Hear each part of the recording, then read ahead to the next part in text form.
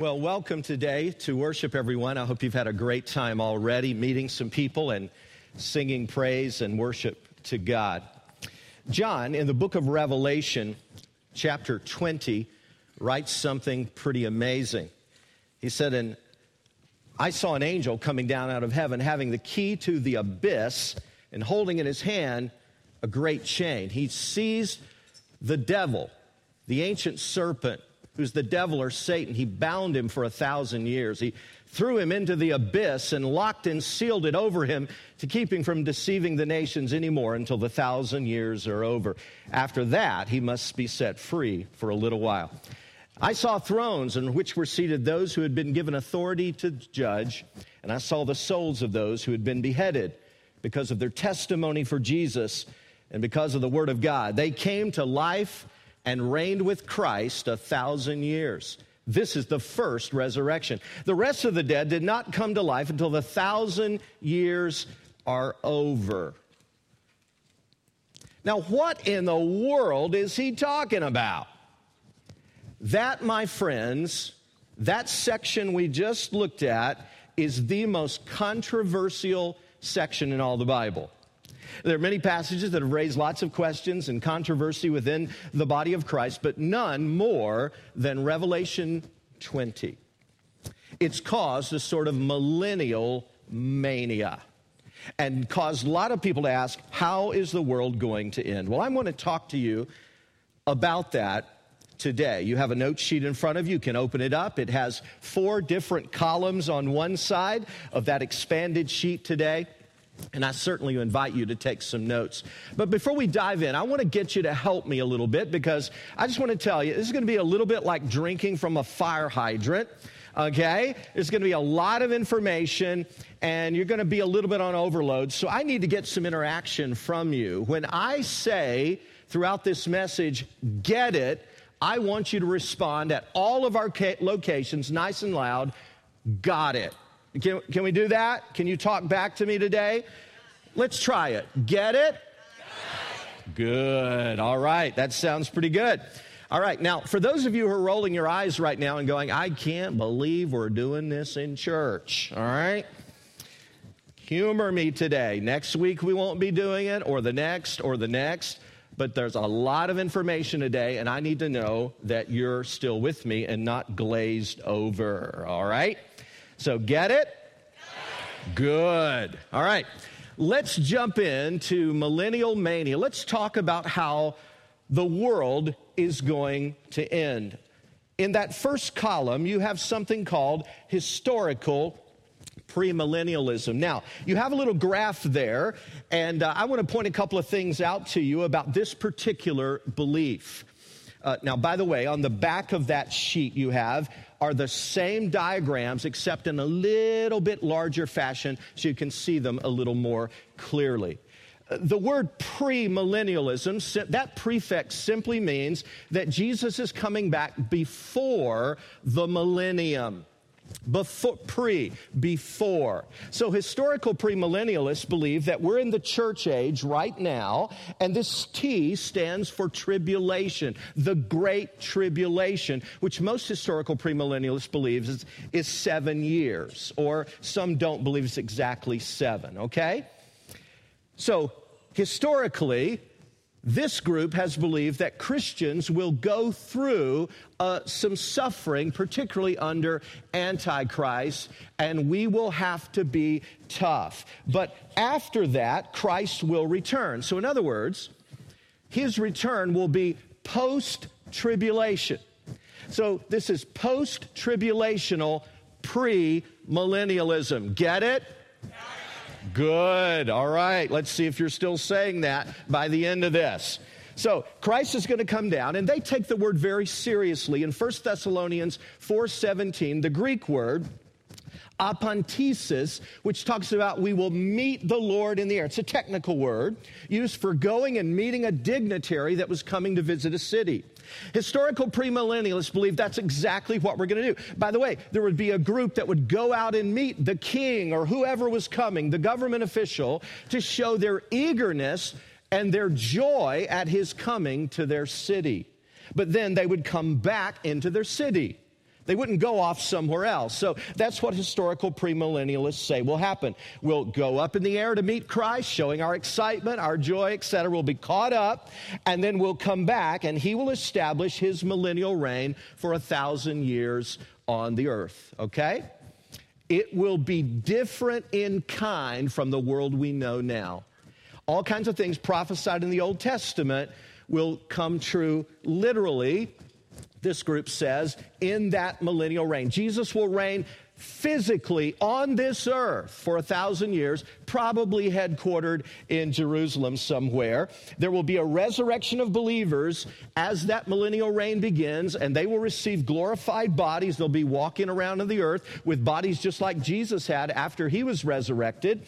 But at the end of that time, there will be a resurrection of unbelievers and a final judgment of unbelievers, and then we go to the eternal state, new heaven, new earth. Although, don't want to confuse this too much, some historical premillennialists believe the new heaven and the new earth actually starts way back here. There's so many nuances to this, I can't get into all of them with every view, or we would need hours to do it. So that is historical premillennialism. Now, if you're taking notes, you might want to fill in some of those boxes. This is really the oldest view outside of Scripture. Now, keep in mind, all these views will claim that they're biblical. I hope we understand that. And there are people who believe all these views who are mature, intelligent, Christ-centered Christians who love the Lord and are sincerely looking for the truth. All right? We need to understand that. It's not like some of these views are just totally believed by heretics or something, or people who are trying to kibosh God's will in the world. No.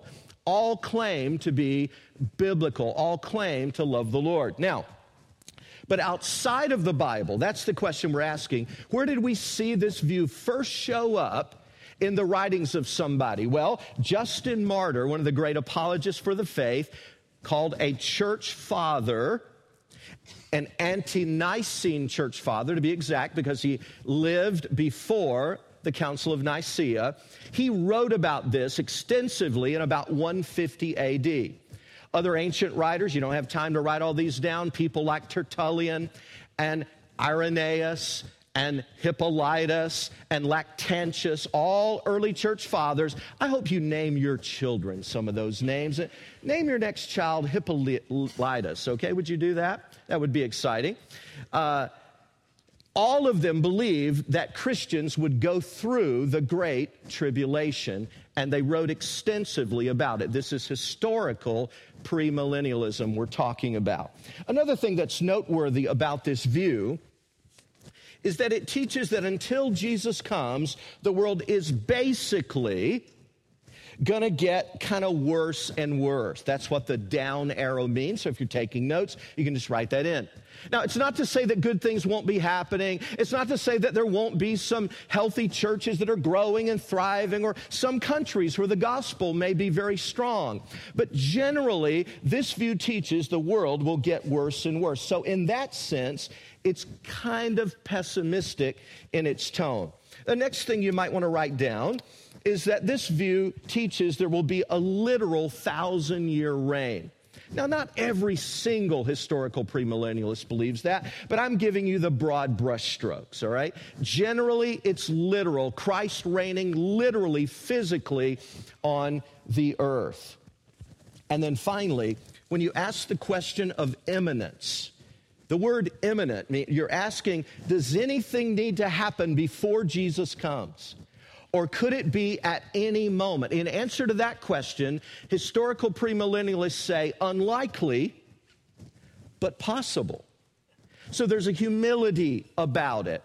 In other words, they point to all the things Scripture says that will happen during this time of tribulation, great tribulation, cataclysmic happenings in the heavens, which it's really hard to say have occurred yet, the sun being darkened, the moon not shining its light, the Antichrist arising. And again, you might point somewhere and say, well, he's already on the scene, but a little bit unlikely, okay? And so they take a humble position imminence is unlikely, but possible. There's probably a few more things that ought to happen, but they would say those could happen very quickly. So those signs should not make us be at peace in Zion and lose our edge as Christians. Those signs that we know are coming should actually build our anticipation for the coming of Christ. So that, my friends, is called historical premillennialism. Get it? Good. All right. I'm excited. At all of our locations, I want you to be thundering this out. Let's quickly look at another view. This view is similar. It's got the same premillennialism tag on it. It's called dispensational premillennialism. Now let's look at the graph for this view. This view is the same in that it teaches that we're now in what's called the church age. This is the time between Christ's first coming and his second coming, his first advent and his second advent. But the interesting thing about this view is back in the 1830s, an Irishman named John Nelson Darby, you got to thank God for those Irishmen, he created a couple of new twists to this view. So this is actually, while this is the oldest, this is the newest view. Now, the premillennial part is the oldest, but these two new twists I'm going to tell you about first appeared in writing anywhere in the 1830s, but they became very popular. Here are the two things I'm talking about. They taught that there will actually be kind of two comings of Christ, one called the rapture and one called the revelation. Now remember, historical premillennialists also believed we'd be caught up in the air. They believe that, so if you want to call that a rapture, cool. Rapio is the Latin word that Jerome gave in his Latin Vulgate translation, and so the word rapture was with us from there on. Arpagiometha is the Greek word, and it literally means to seize up or to catch up. So they believe there will be a secret rapture of real Christians. We don't know when. It could happen at any moment. And we will go off, instead of coming back immediately, we will go off and be with Christ for 7 literal years with the marriage supper of the Lamb. Basically, celebrating, partying, having a great time. Sounds like a good time. Meantime, literally, all hell is breaking out down on earth. That's what this T stands for. Now, one little footnote here. There are a number of people who believe that Christians will go through half of the Great Tribulation. A name as eminent as Harold John Ockenga, who was the pastor of Park Street Church in Boston for many years, one of the founders of Fuller Seminary, considered one of the greatest preachers America's ever produced. He believed in a mid-tribulation rapture. And so that view, promoted by Marvin Rosenthal and many others, is becoming increasingly popular. But generally, this is a pre-tribulational, premillennial view. In other words, it's generally believed that Christians won't go through any of the hard times of the Great Tribulation. Instead, at the end of that time, Christ will come back with his saints. Do you see the two comings? He comes for his saints, doesn't touch down, meets us in the air. And the second one, 7 years later, is with his saints as we come, and the Battle of Armageddon is fought at where the Mount of Megiddo in northern Israel overlooks the valley of Esdraelon, the plain of Jezreel. It's about a 20-mile long, 14-mile wide strip of land where it's believed that final battle called Armageddon will take place. And then there will be a resurrection of believers, glorified bodies. Then Christ will set up his millennial reign for 1,000 years, and all those glorious Old Testament prophecies will come true literally, where the lion will lie down with the lamb, where the little infant will play over the hole of the asp, where the young child will put his hand into the hole of the adder, and the whole animal kingdom, economic kingdom, everything will be transformed. It will be a life that is different in kind. And at the end of it, there will be a judgment of unbelievers as they will be resurrected, final assignment to heaven or hell made, and then the eternal state, new heaven and new earth is set up. Now, let me point out a couple of other things about this before we move on. Just like historical premillennialism, this view teaches that until Jesus comes, the world is basically going to get worse and worse. It's like a sinking ship, and we can't keep the ship from sinking. What we can do is save some people off the sinking ship and get them into some salvation lifeboats. So the world's going to get worse and worse. It teaches that it is a literal 1,000 years and the coming is imminent. Its coming is imminent because it's a secret rapture, remember? So it could happen at any time. Nothing else needs to occur before that secret rapture happens, all right? So that is called dispensational premillennialism. I told you there were two new things that Darby introduced here in the 1830s and following. One was that secret rapture, and here's the other one, the role of Israel. Need to know this. These two things are the sine qua non, the essential parts of dispensational premillennialism. And by the way, this view is by far the most popular view among evangelical Christians today. People who believe this view, I'm going back now to historic premillennialism. People like Wayne Grudem, one of the greatest theologians today, a fabulous guy. My mentor, Louis Drummond, Dr. Louis Drummond was a historical. Billy Graham is a historical premillennialist. He used to be here. Now, in his later years, he switched to this. By the way, you're going to see many people move around through the years. We'll talk about that later. George Eldon Ladd, and I recommend a couple of his books to you. They're on the back shell of your bulletin today. I told you a few weeks ago I would recommend some books to you. Well, today's the day. They're on the back shell of your bulletin. I hope you'll look at those. Some of you know about John Piper. He's a very popular theologian, writer, president of Bethel Seminary. John Piper, Desiring God, and Brothers, We Are Not Professionals, and all those other great books. He is an historical premillennialist. Some of the better theologians that espouse this view are people like John Walvoord, Dallas Theological Seminary, Charles Ryrie of the Ryrie Study Bible. D.L. Moody was this. He was the first major U.S. evangelist who was not a post-millennialist, which we will look at later. C.I. Scofield and the Scofield Reference Bible helped popularize this view in America to the point that over 200 colleges, seminaries, and Bible institutes have officially adopted this view of dispensational premillennialism as their official eschatological view. Get it? Got it. Good. I love it. All right. Now, the thing that catapulted this into such prominence in 1970 was a book by a guy named Hal Lindsey, as if it weren't popular enough already through the Scofield Bible and all these denominations who embraced it. Hal Lindsey wrote a little book called The Late Great Planet Earth. And man, it exploded this view onto the scene. It's totally based on this view.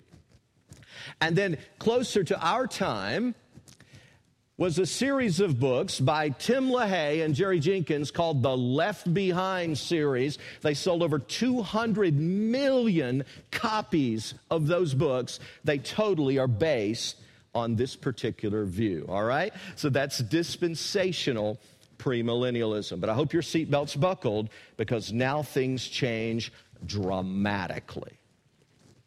Get it? Good. Now let's talk about the next view, post-millennialism. Would you look at your little diagram, whether you're looking at the larger one on the back side or on the four-paneled side, doesn't matter, but I know it's awfully small and hard to see. You may need a magnifying glass to see it. But post-millennialism is very, very different. And these first two views, Jesus reigns physically on the earth. In fact, this particular view, dispensational premillennialism, says that the millennium is really all about Israel. Well, the Christians will be there too, but it's really all about God's promises to Israel, to be honest. And the temple will literally be rebuilt. And by the way, this is a part that doesn't often get mentioned, but Darby also taught, as did Scofield and all the other major people who promote this view that all the animal sacrifices of the Old Testament with the Levitical priesthood and everything else will be totally reinstituted during the millennium, but not for forgiveness of sins, simply as a memorial to what Jesus has already done. Okay? That's all a part of that view. But this view is very different. You notice we're in the church age now, and the church age blends right into the millennium. In other words, in these first two, the millennium starts with Jesus' dramatic second coming. You know when it's happening. You don't have to guess. Has the millennium started? Get it? Got it. Good. But with this view, you might not know when it started. It could be started right now. We could be in the millennium right now because it's not a difference of life in kind like the first two. It's a difference in degree. Jesus is not physically reigning on the earth in postmillennialism. He's reigning through the gospel, through his presence by the Spirit, and through his saints. So that's what postmillennialism is about. It teaches there will be a long period of time where the gospel will go out in power and much of the world will be Christianized. And at the end of that time, does it have to be a literal 1,000 years? Most postmillennialists take the revelation far more symbolically than that. The millennium, the 1,000 years is simply a long period of, you don't take any of the others numbers literally. Why take that one literally, they say. So it's a long period of time. We don't know how long. The Lord will decide that. And at the end of that, there will be a resurrection of both believers and unbelievers and a final judgment. And then there will be the entrance into the eternal state, new heaven, new earth, where we'll be with the Lord forever. Now, you say, well, when did that show up? Well, again, all of these views claim to be in the Bible. All the proponents would claim they're right in the Scripture if we just had eyes to see them. But the first time we see this in a systematized way is in about 1680 with an English clergyman named Daniel Whitby, who wrote about this post-millennial system. Now, just a little footnote, a lot of people say that Augustine actually started this back in the 400s AD, and that's possible. I'll say another word about that later. But the first time we see it clearly is in Daniel Whitby. Now, unlike the other views, this view teaches that until Jesus comes, guess what? The world is going to get better and better. And you say, dudes, come on, how can you believe that? They would say the problem with you premillennialists is you're taking too short a view of history. You just look at Christianity in America today and all the fickleness that you see, and you determine that, it's just getting worse and worse. They'd say, come on, take a long view. How many Christians were in the upper room? 120 people? Guess how many Christians are in the world today? Over 2.2 billion. I'd say the world's getting a little better. That's what a postmillennialist would say. Or they'd say, consider the continent of Africa. In the year 1900, there were approximately 10 million Christians in the entire continent of Africa. In the year 2000, just 100 years later, there were 360 million Christians.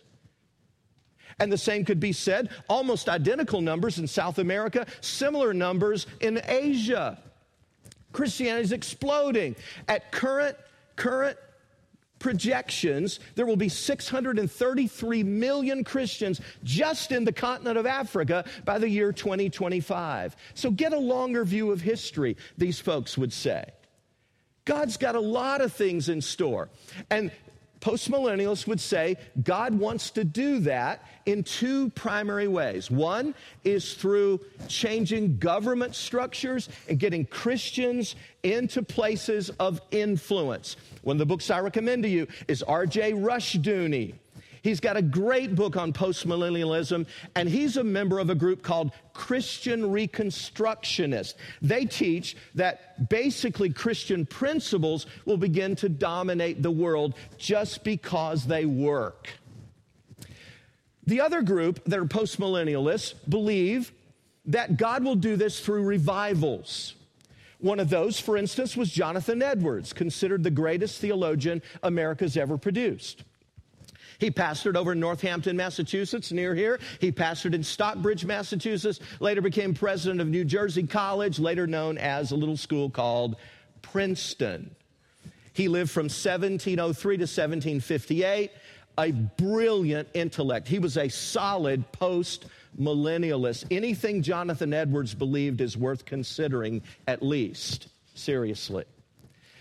And so he saw revival breaking out in his day. And he wrote a little book, and here was the title of the book, An Humble Attempt to Promote Explicit Agreement and Visible Union of God's People in Extraordinary Prayer for the Revival of Religion and the Advancement of Christ's Kingdom on Earth, pursuant to Scripture promises and prophecies concerning the last time.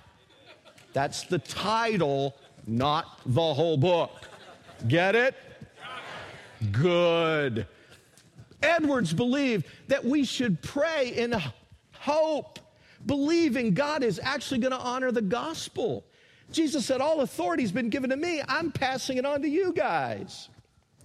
So when you pray, you ought to expect that revival is going to break out. You ought to expect that the gospel is going to go out in power. Didn't Jesus teach that the kingdom of heaven is like a mustard seed? That's the smallest of all seeds, but when it grows, it becomes the greatest of all shrubs, so that it becomes a tree and birds can come and nest in its branches.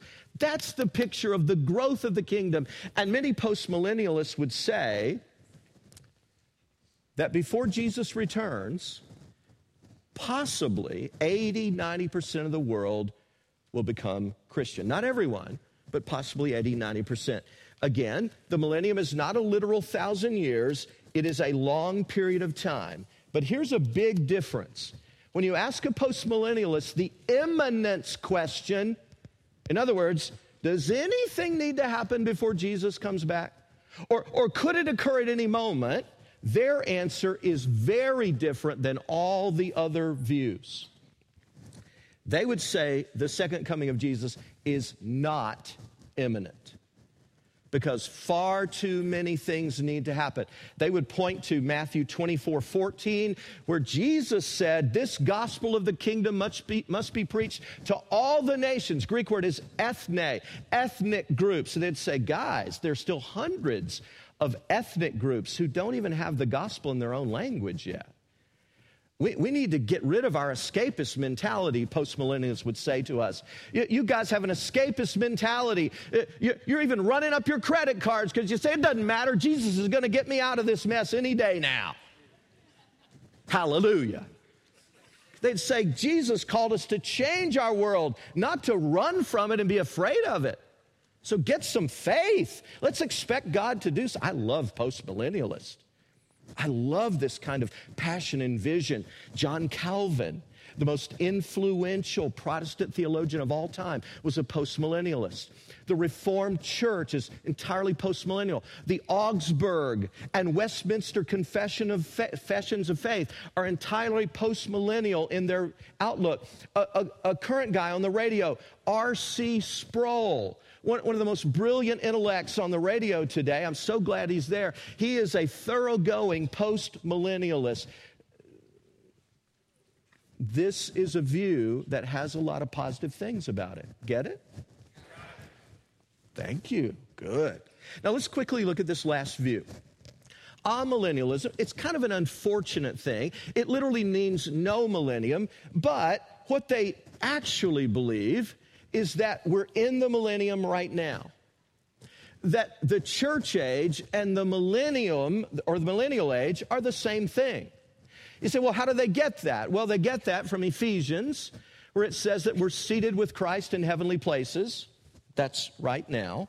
They get that from Revelation 20, where they believe that reigning with Christ for 1,000 years that's referred to is a symbolic way of talking about the martyred saints who are now reigning in spirit with Christ, okay? So the millennium is right now. And Jesus could come at any time. He's going to raise believers and unbelievers. There will be a final judgment, and then there'll be the eternal state. So in many ways, amillennialism is the simplest of all the views.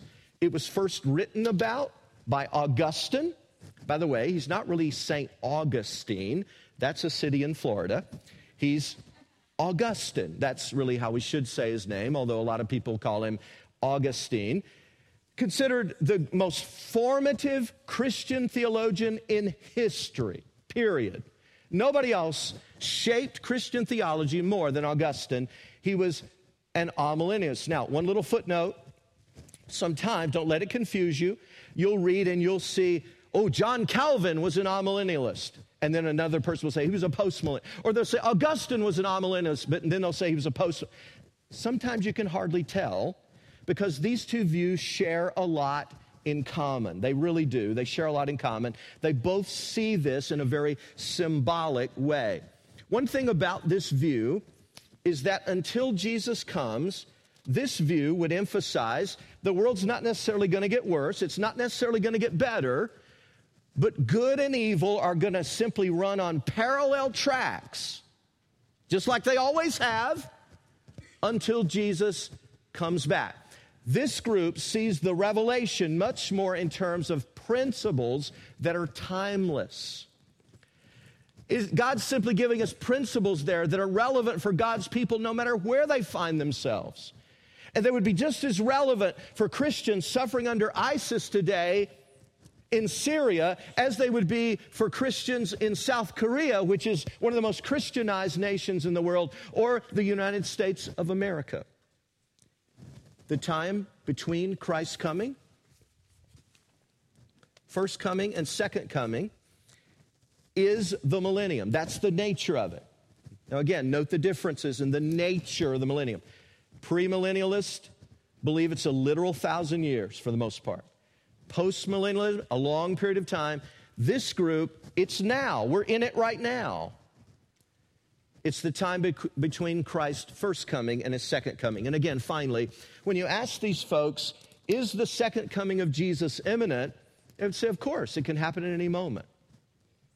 Nothing needs to occur, really, before Jesus returns. Now for the big question. Some of you are wanting to know, Pastor Rex, which one are you? Could we have a cosmic drum roll, please? Whoa. As if it really matters. Well, before I tell you what I am, I'm going to tell you what I'd like to be. I'd like to be a postmillennialist. I like the spirit of it. I like the optimism and the positiveness of it.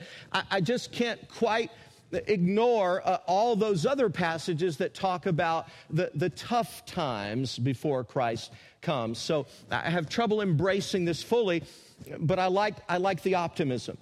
If you press me to the wall, I would say that today, and it really depends on which day you ask me, and I'm being totally honest, because all it hinges on is a couple of little hermeneutical presuppositions that I would need to change. If you push me to the wall, I'd say I'm here. I'd say I'm here. I can make the most sense of the most passages in Scripture by adopting this system, okay? But I could just as easily, just by changing 2 or 3 key presuppositions, I could just as easily be an amillennialist, all right? Just by changing a couple of things. I think that is the second most plausible of all of these views. Now, some of you are sitting right there right now and you're going, I can't believe it. I thought you guys were led by the Holy Spirit. You guys have said, you preacher types have said for years, the Bible is so simple, even a child can pick it up and understand it.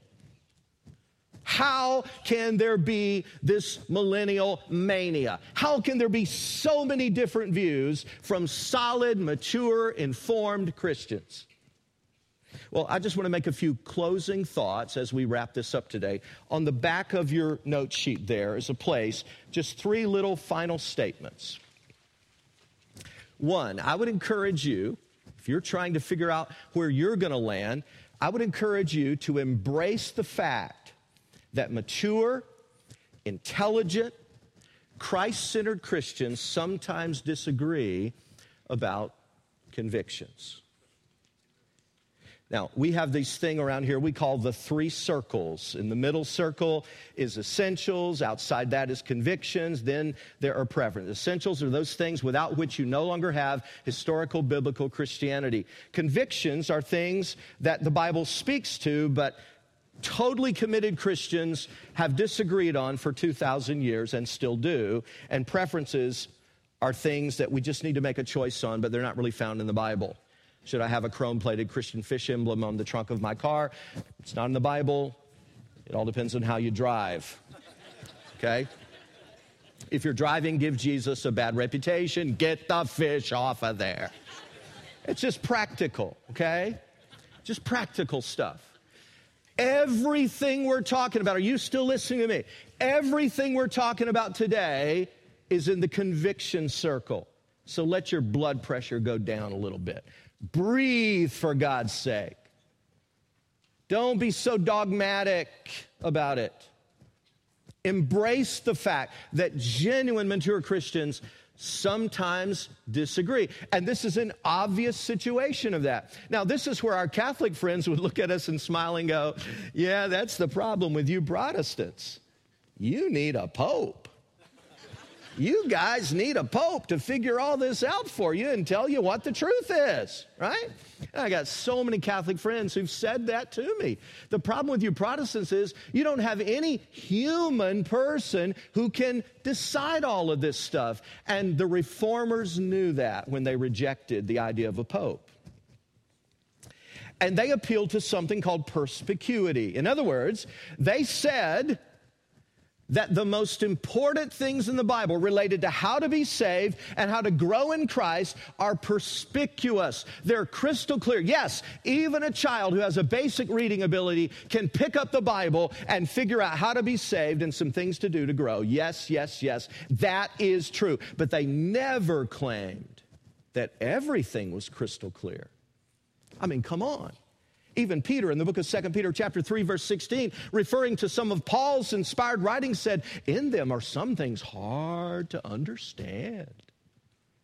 Think about it. If one inspired apostle was admitting humbly that he didn't fully understand another inspired apostle, you're being pretty arrogant to say that you do. Hello? Get it? Good. We need a good dose of humility here, okay? And for God's sake, don't make me your pope. See, what many of you evangelicals do, since you rejected the idea of a pope, you get your own little pope and your favorite radio preacher. And if Charles Stanley said it, I believe it, and that settles it. If Joyce Meyer said it, oh, there is no doubt it is true, true, true. Don't make any human person your little pope.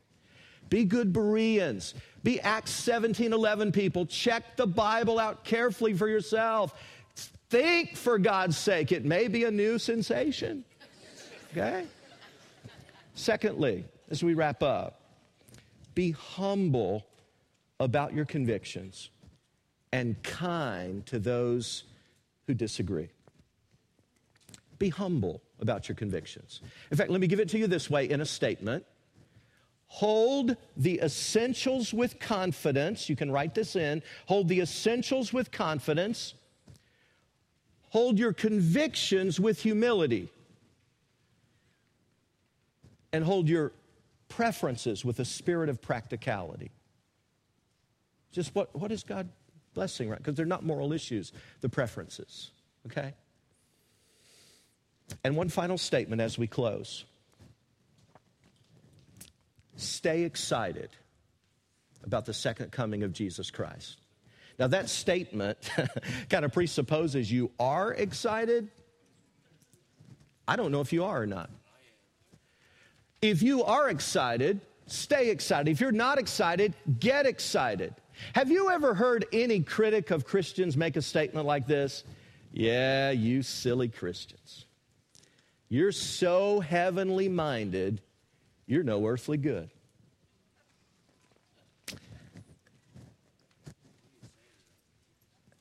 I would say to that person, check your history carefully. before you make that statement. Because what you'll find if you do your homework is that it is the very Christians, whether pre, post, or amillennial, it is the very Christians who believed most passionately that Jesus was coming back. It was those very Christians who did the most good in the world. It was those very Christians who helped abolish slavery. It was those very Christians who helped establish the child labor laws to protect little children from being worked to death and abused in factories. It was those very Christians who brought about the most healthy and helpful reforms in all of Western civilization. The second coming of Jesus Christ, friends, is our blessed hope. Let's stay excited about it. And it's all going to pan out in the end. Father, thank you for your goodness to us. And thank you, Lord, that you've given us a word from you in your Bible where we can know how to be saved, where we can know how to grow in the grace and knowledge of our Lord and Savior Jesus Christ. And even though we at times bump into doctrines that confuse us or a little bit complex in how they're layered, I thank you, Lord, that we are one in you. Help us to maintain that unity. Help us to be humble about our convictions. And help us most of all to be so excited that you are coming soon. In Jesus' name we pray. Amen and amen.